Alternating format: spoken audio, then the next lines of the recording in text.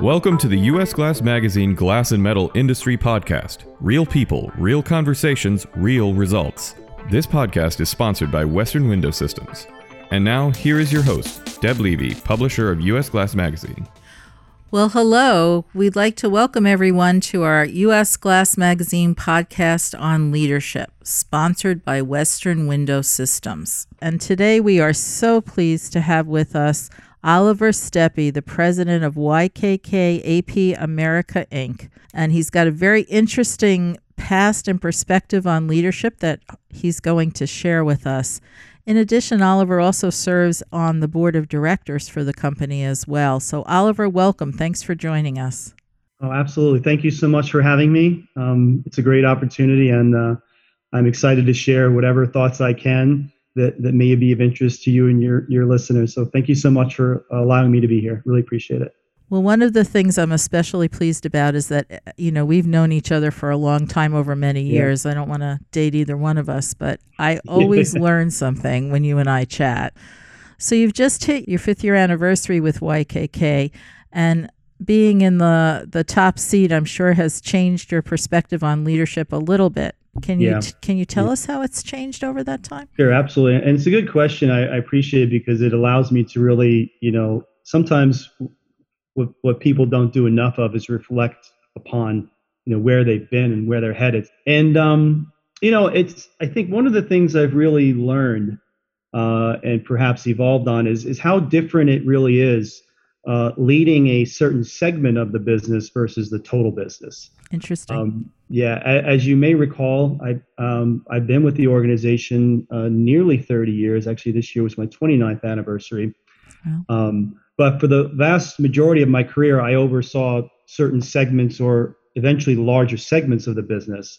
But when I became president in 2016, I was responsible for the entire company. Some things I've learned along the way is that words matter. Mm-hmm. I think they always matter when you're in a position of leadership, whether it's a small team or a department. And they increasingly matter as you oversee larger scales of an enterprise. And when you're the president or the CEO of a company, they really matter. People there's never a moment where somebody isn't keeping an eye on you or paying attention to you, or which I found to be, quite interesting. My natural style is more casual and conversational and having ideation. But I realized, in my first year or two, that can get me in trouble. It's funny how that works, right? Yeah. I'm sitting there talking with people. What do you think about this? Or what do you think? And then I hear, a few days later, well, Oliver said we're going to move in this direction and we're going to do this. I'm like, well, I didn't say that. So you have to, be smart about, how you communicate and how you go about things. And your words really matter. I think also there's my view or approach has probably evolved or changed in a couple of areas. One of them, I think I've evolved more towards, I guess, what is referred to as a postmodern style of leadership, also much more participative and consensus-based leadership, say as opposed to a more direct style. In my previous roles, I oversaw functional areas with a high level of personal expertise, for example, sales or marketing or distribution. And when you become the top leader of an organization, in my case, it was a much more diverse set of responsibilities. I realized that I'm no longer the subject matter expert. My team are the experts. So my role is much more to help set the high level tone, a vision or direction, and then work more so to get our teams aligned to meet overall organizational goals. Sure. What's very interesting to me is your comment about how your words mean so much more than you intend them to mean. And additionally, you mentioned about enjoying that participatory type of management. Yep. And that's a difficult thing to reconcile, right? Because the more participatory you are, the harder it is to give clear signals to people of what's going to be, because you're trying to get an opinion. How do you reconcile that? Yeah, you're absolutely right. And I think I've become more situationally aware, participatory styles and consensus basis can be very effective. I mean, you really can build a good team, but sometimes it's time to make a decision.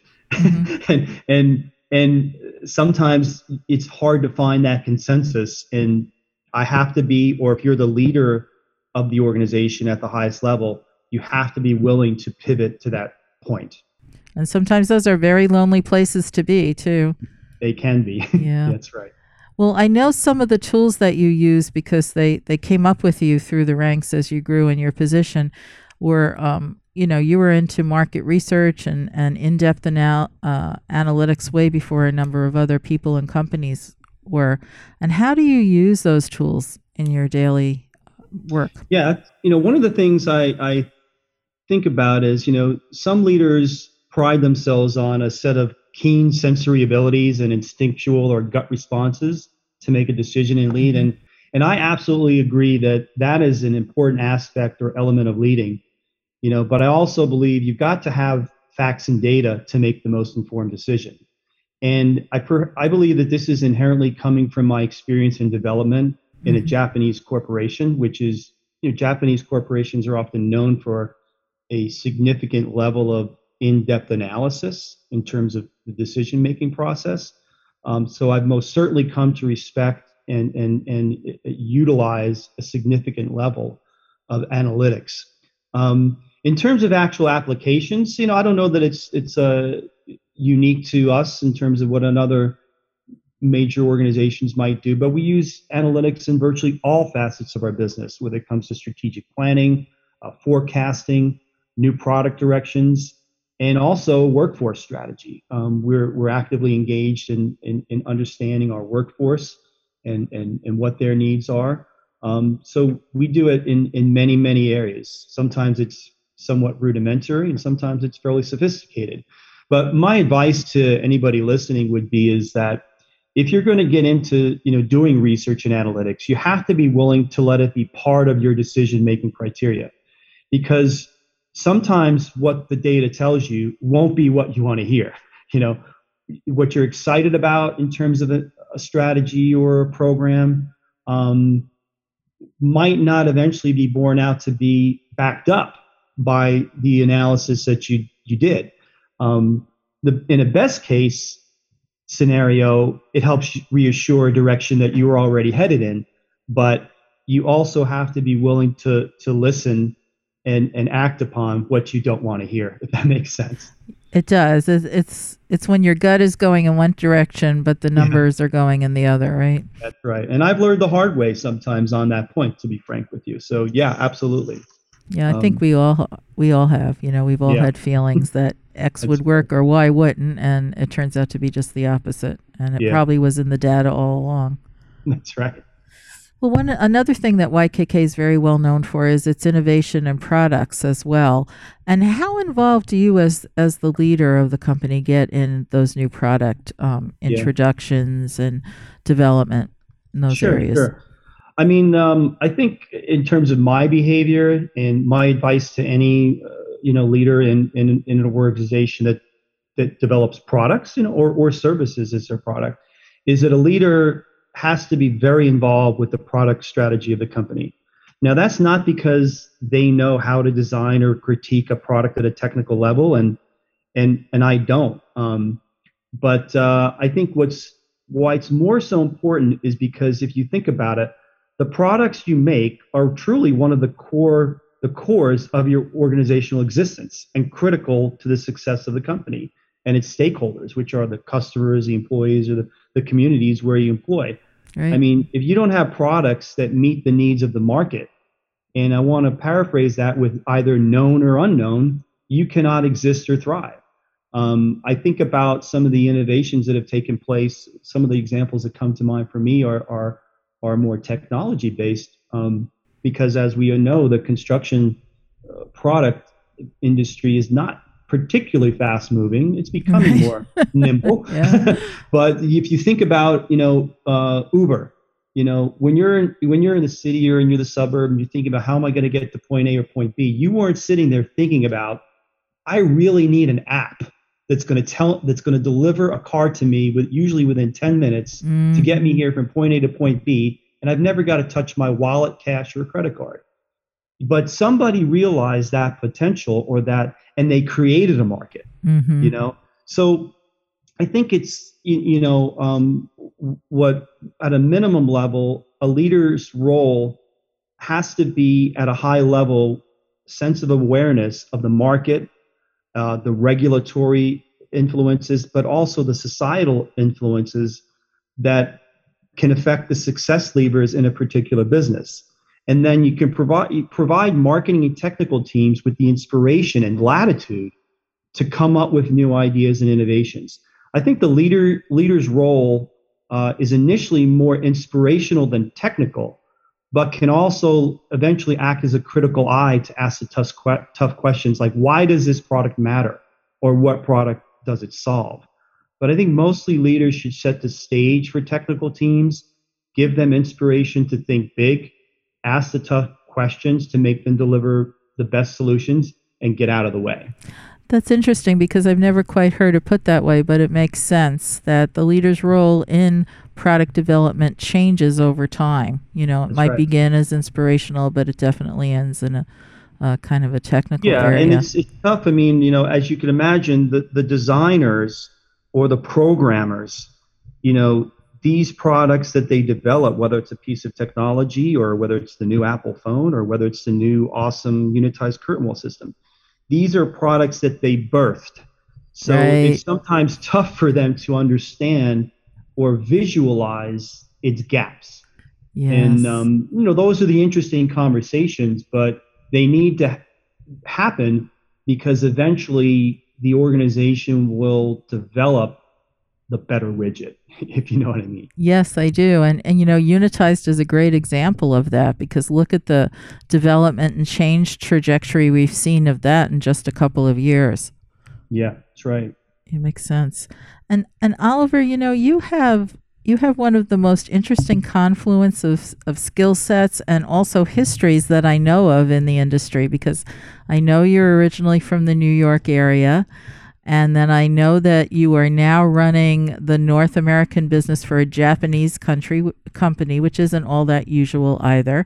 And you have a plant in rural Georgia.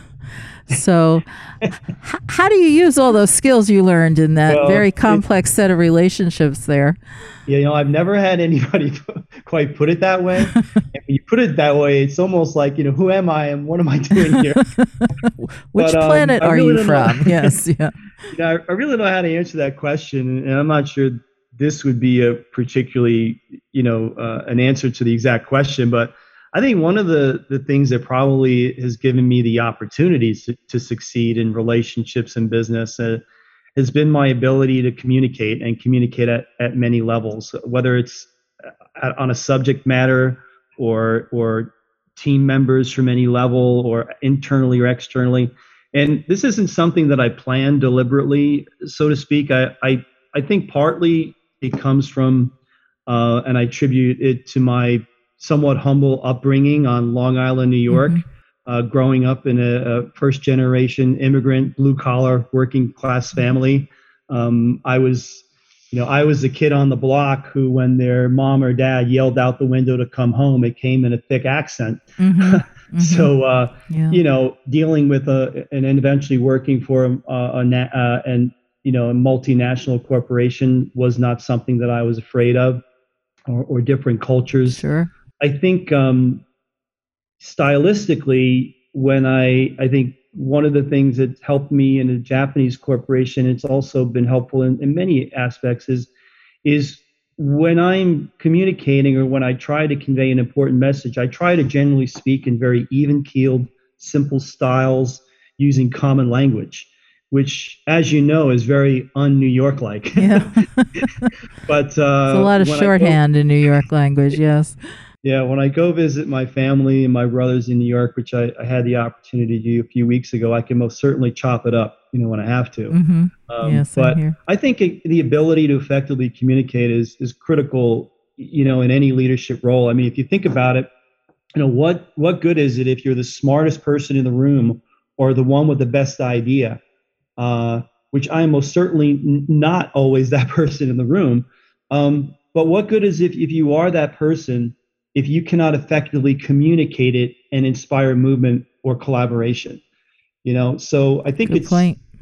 Communication, ability to communicate at multiple levels and on at the same level or dialect or context of your audience, I think is really important. Let me kind of segue a little bit on that, because one of the things that's been really a privilege for me to watch is some of the programs that you've put in place. Your emphasis on diversity, some of the things that you've done around the plants. I noticed that YKK recently hired a sustainability officer, and even though there are some out there, that's not a particularly common thing yet. So can you kind of take us through some of those programs for the workforce? Yeah, sure. I think knowing your workforce well and knowing who they are, where they live, and knowing what's important to them is a basic step. I mean, you have to understand, who you are in the ecosystem that you exist, in order to help think about how to develop programs, for the workforce and your employees. This can be done through. It is often done through just talking and listening. It can be done, very, at a basic level, and or also can be done at a very formal level, as we do. We do engagement studies, and we do this at frequency. But I think what's equally important is knowing or paying attention to what is going on in the world and the communities around you, because this is what the employee's real life experience is. Their lives are not just impacted by what goes on in the workplace. It's also affected by what's going on in their lives when they go home or in the community. And whether that's related to financial pressures or safety or even societal pressures, how they're feeling based on what is going on is really, what we have to pay attention to. And quite frankly, in that sense, it really has been an unprecedented past few years. Very true. At least in my career, whether it's politically, socially, and never mind the global pandemic, through all of this, it's been quite a stressful period for a lot of people. So I think that the workplace, the way I viewed it and the way we viewed it here at YKKAP in that context, is that the workplace has to be a place of peace, safety, tranquility, and equal opportunity for all employees, regardless of their background. Right. Which is just the opposite of the outside world in many cases at this point. Yeah, exactly. I mean, I realize, and we realize that, everybody has their own life, different viewpoints, and that's okay. I mean, it's not a monolithic world. Right. But when you're here, when you're in our ecosystem, this is a place of harmony and tranquility. It must be. Our purpose is something bigger in terms of what we're doing in our industry, and we have to be cognizant of those individualistic views and needs, but we have to make sure that when we're together, that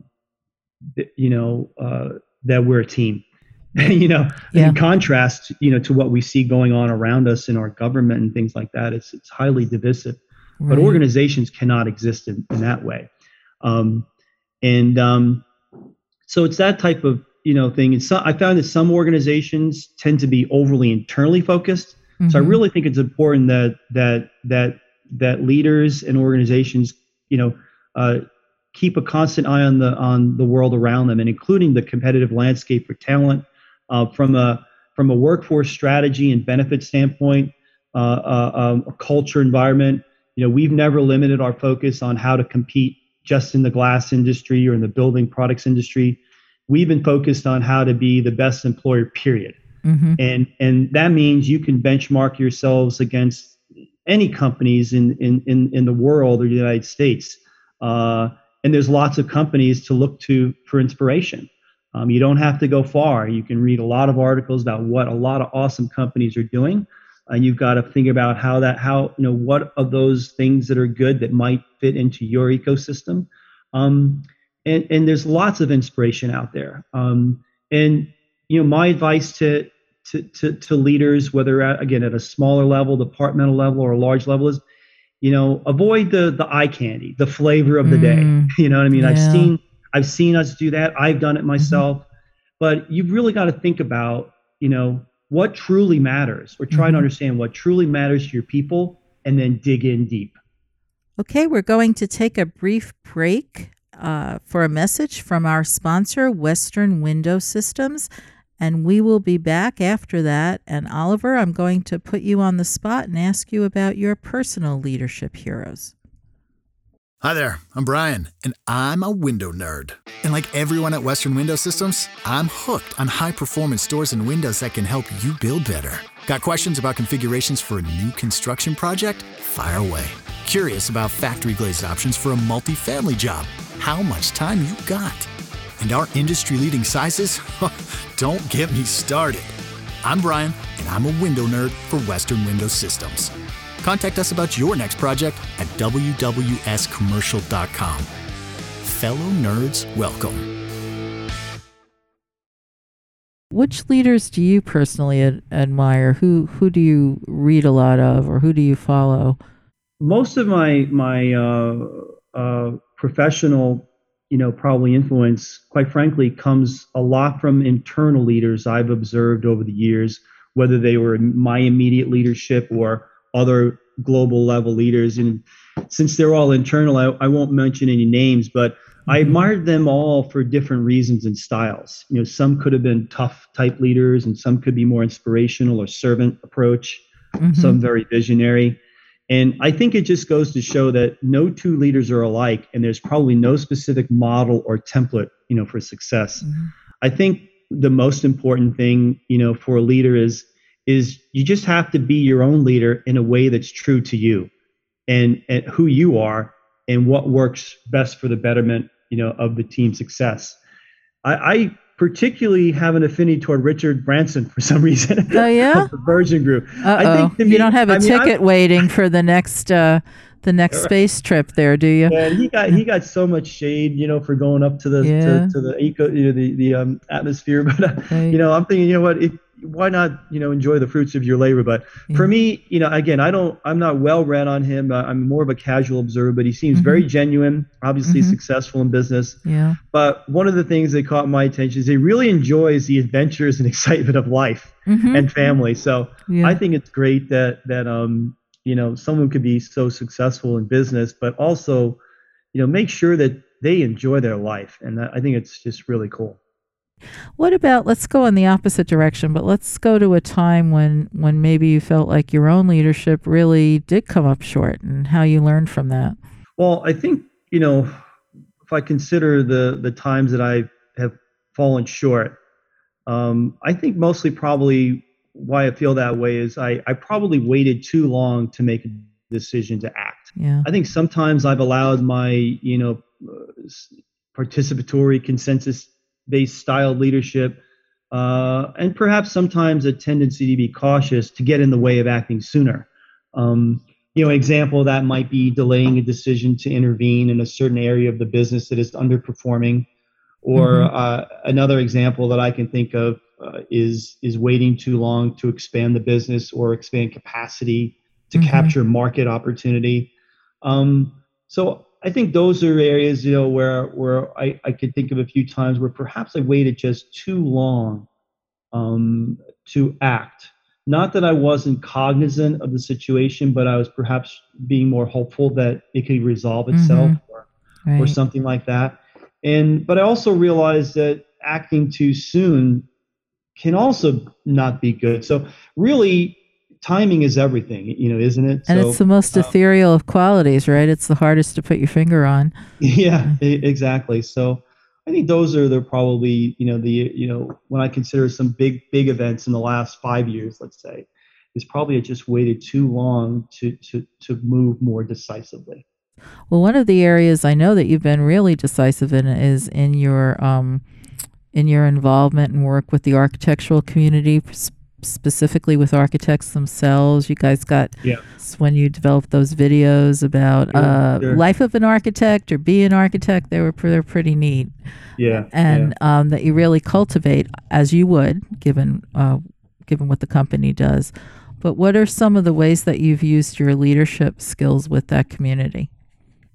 Yeah, well, I think, again, first off, you have to recognize if you're in the building products industry, architects are relevant, matter, and an important part of the process. I've seen some organizations, oftentimes during cost cutting, so, well, we don't need that, or we don't need to focus on that. We can do it a more efficient way. But I think one of the starting points that I've held steadfast, the architectural community is an important stakeholder in your success. And then you have to have a philosophy surrounding outreach that your goal is not to try to sell them your products. Your goal is to help them solve problems. Solving those problems might not always be your product.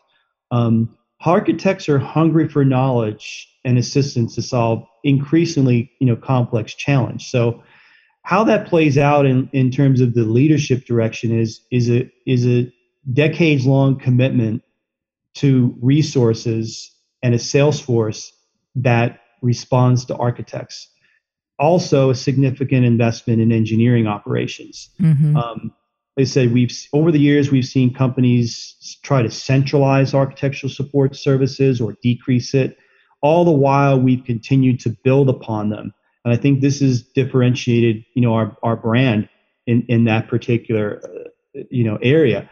From a tactical standpoint, we've also developed technology tools. We have applications engineering tools that are web-based, thermal simulations, and overall, simple things. The bottom line is you have to have strong, honest engineering support, and that is what differentiates us, I believe. And then you mentioned the videos and things like that. We have a strong marketing focus on the architectural community. Those are the kinds of things you see about, you hear about. The nuts and bolts of what I just described is what fuels a lot. Right. Those can draw people to you, but they will only stay with you if you're giving them the education. Yeah, I'm a big believer in the power of brand. And that's something that perhaps my leadership influence has had a larger impact on our organization in the last, 10 or 15 years. Think about it. I don't know what kind of phone you use, but we'll use the Apple example. If you think about Apple, if you're an Apple enthusiast, you don't even think about the next model, right? You just know it's something you have to get. It's because they've developed a product that has certain features and qualities, and they've developed a brand aura that just is so powerful. So I don't know if this can be repeated in building products, but that's kind of our vision, or that was our vision, but not just the brand. I mean, there are great companies out there, and actually there are not such great companies out there that have a really incredible brand. I won't mention any names, but they've got that piece, but they don't have the backing, the back end, the real value propositions, and then they just kind of disappear. So what's interesting about Japanese corporations is, and I've learned this through readings, is a Japanese corporation oftentimes has more products than they market, versus sometimes Western organizations have market more products than they have. Right. The cool thing about, YKKAP is we have so much depth, of course, globally, but now increasingly domestically. And there's so much good to talk about. And so that was part of our marketing approach in terms of the brand development, was how do we, show people what we have or what we're capable of, and how do we engage architects. The I Am an Architect campaign, and I don't even want to call it a campaign anymore. It's a bit of a community. I mean, the Facebook page is probably the flagship. Has over 60,000 followers. Which was unheard of in the building products industry. Right. So it's been a great journey. That's great, and that also came about under your leadership. So pretty neat.